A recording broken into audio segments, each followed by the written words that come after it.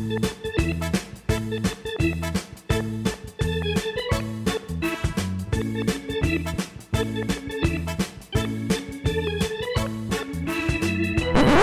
morning and welcome to Leading Off with True Blue LA. It is Wednesday, August 24th. This is your host, Eric Steven.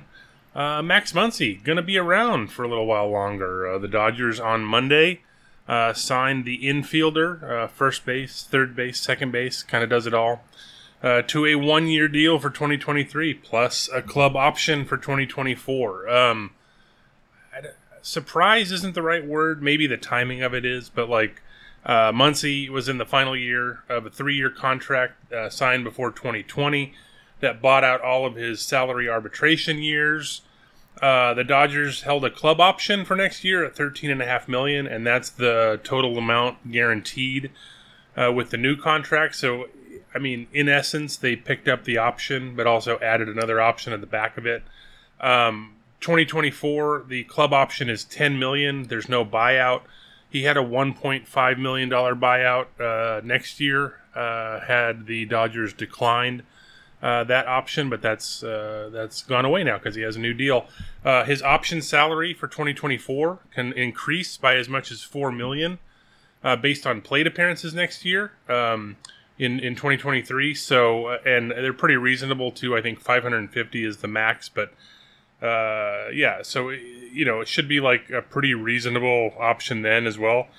It's been a real trying year, I would say, for Muncy in 2022. It all started, obviously, the last day of the regular season last year when play at first base, Muncy got his glove hand, his left arm sort of in the middle of a close play at first base. Jace Peterson ran through and then basically dislocated Muncy's elbow. He tore his UCL, missed the entire postseason, and then had a real tough time recovering. And then his swing, he found out was a little messed up, although it took him a little bit to discover how and why to fix it. But through July 31st, through all the struggles, he was hitting 161, 310, 303. It was an 84. I can't remember if it was 82 or 84 WRC plus. But despite how badly he struggled, Muncy continued to play every day. Through July, he was active for 88 games. The only time he wasn't was a short stint on the injured list with, again, elbow discomfort. He aggravated it on a play in Washington, D.C. He started 78 of those 88 games. So, even how poorly he was hitting, they're like, nope, he's going to turn it around. We're going to keep playing him. Also, it had to do with options. Depending on who was healthy at the time, it's not like the Dodgers had, I guess they could have called up Miguel Vargas or something, but even that was probably a stretch given the timing. But, so they showed faith in Muncy. This was similar to 2020 when he broke his finger at the end of summer camp in July. Basically took most of the regular season to recover. He hit under 200. He was still above average, offensively. But by the old school, it always sucks when you have your batting average starts with a 1. It's hard to get people on board that, regardless of how actually effective you are. But and then that faith was rewarded in 2020 in the postseason. Muncy batted cleanup every game. He drove in 14 runs in 18 games. Hit 250, 438, 467. He was right up there with Barry Bonds for most walks in a single postseason, but also was hammering the ball too. The faith was rewarded this year too. In August, he has 7 home runs compared to 9 for the first 4 months of the year. His OPS this month is over 1,100. Through July, Muncy swung at pitches outside the strike zone 21%, and his contact rate on pitches in the zone was down to 83%.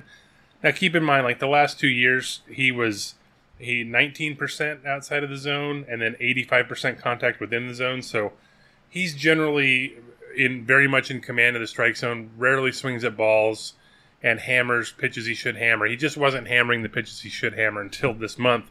So this month, he's down to a just below 20% outside swing rate. And 87% contact in the zone. And like I said, when he hits him, he's been hammering it. I was concerned about his power. It's not the same as Cody Bellinger's shoulder last year, but it's similar in that it just takes a while to get your swing back, your power back, and Muncy through July, his isolated power, which is just slugging minus batting average, was 142.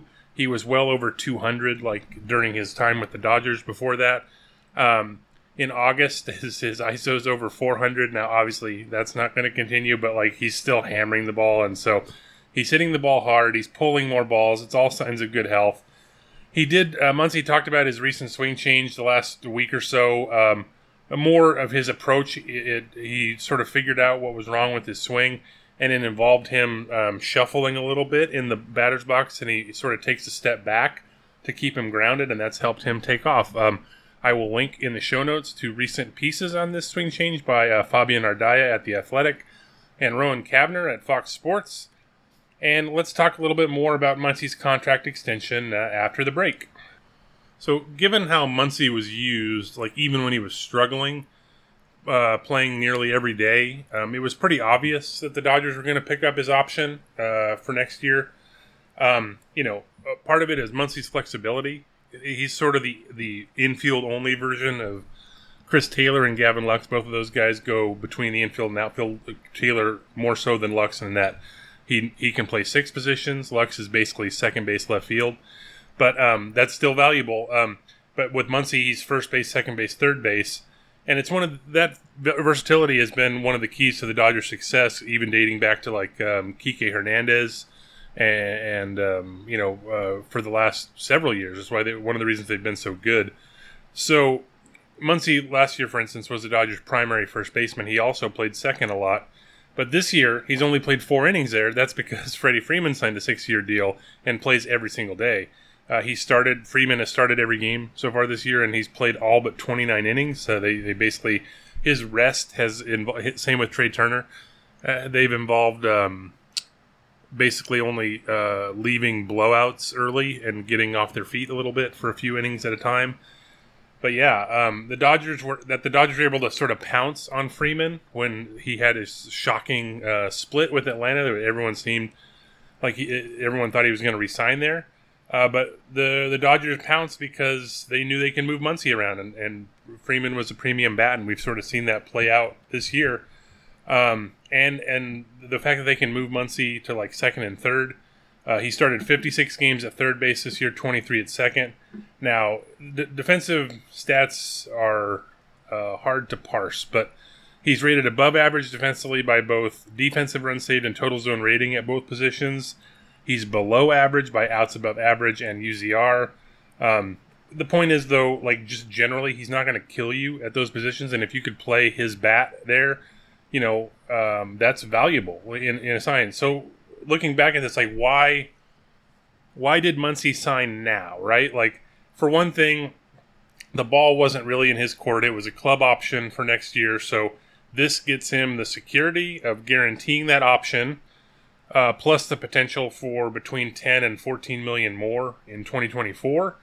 So I think part of it is there's some loyalty involved. We'll get to this in a second, but the Dodgers in 2017 took a chance on Muncy, who was released by the A's. They signed him to a minor league deal. In April 2018, they called him up to the majors, and he's basically hit ever since. He's actually 11th in the majors in home runs since the start of the 2018 season. He leads all Dodgers in WAR during that time, including pitchers, both Baseball Reference and Fangraphs versions.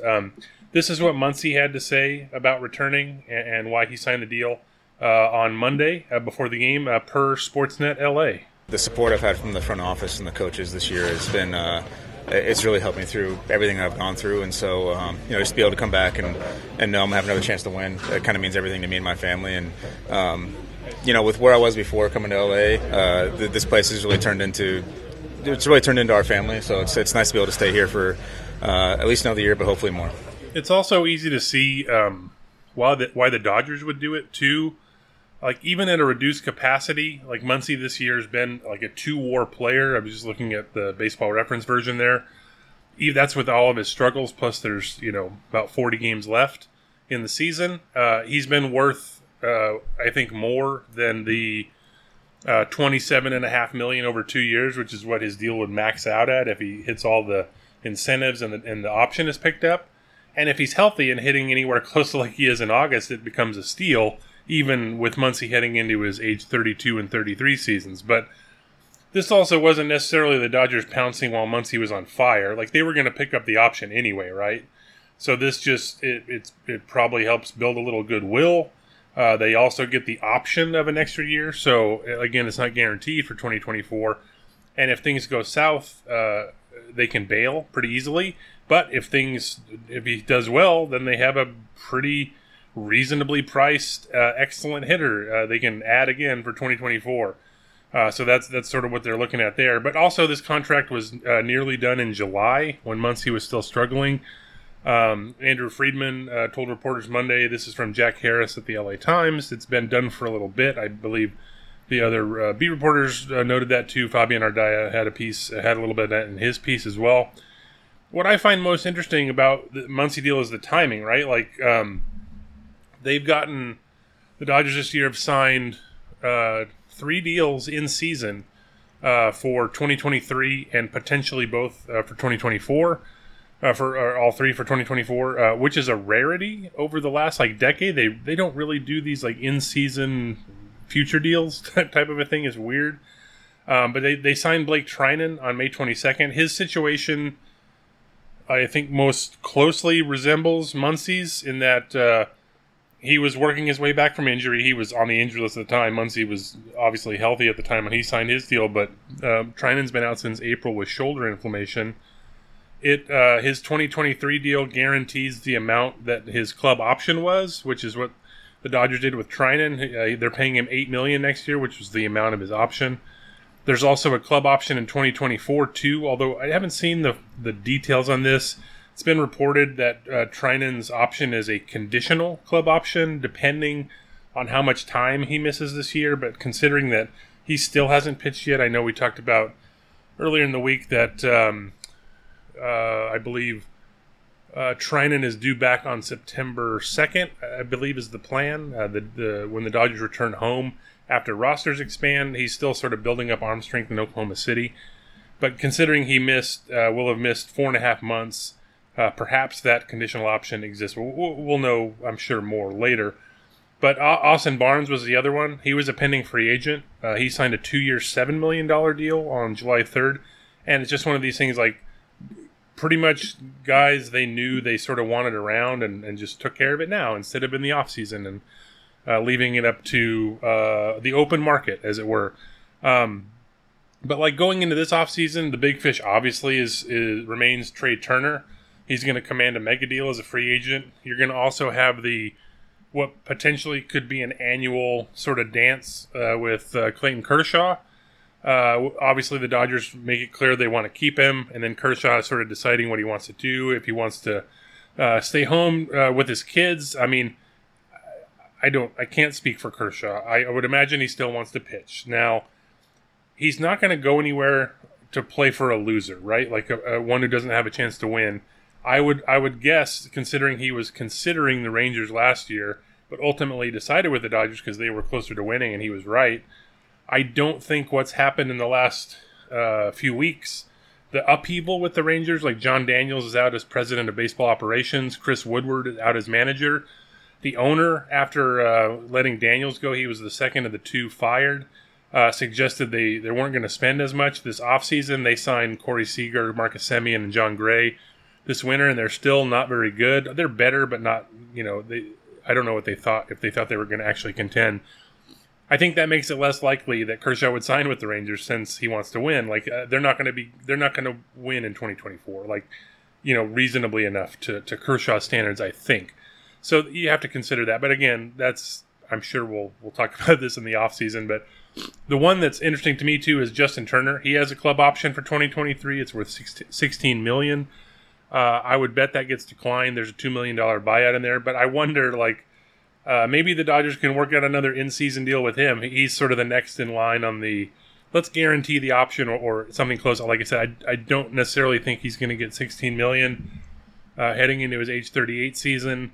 But maybe they work out a deal ahead of time with Turner. Who knows? We'll wait and see, though, if any more in-season deals get done this year by the Dodgers. If they do, obviously we'll have more to talk about on a future True Blue LA podcast, either leading off with me or the lineup with both me and Jacob Birch. But that's been our leading off for today. Thanks for listening, everybody, and happy baseball.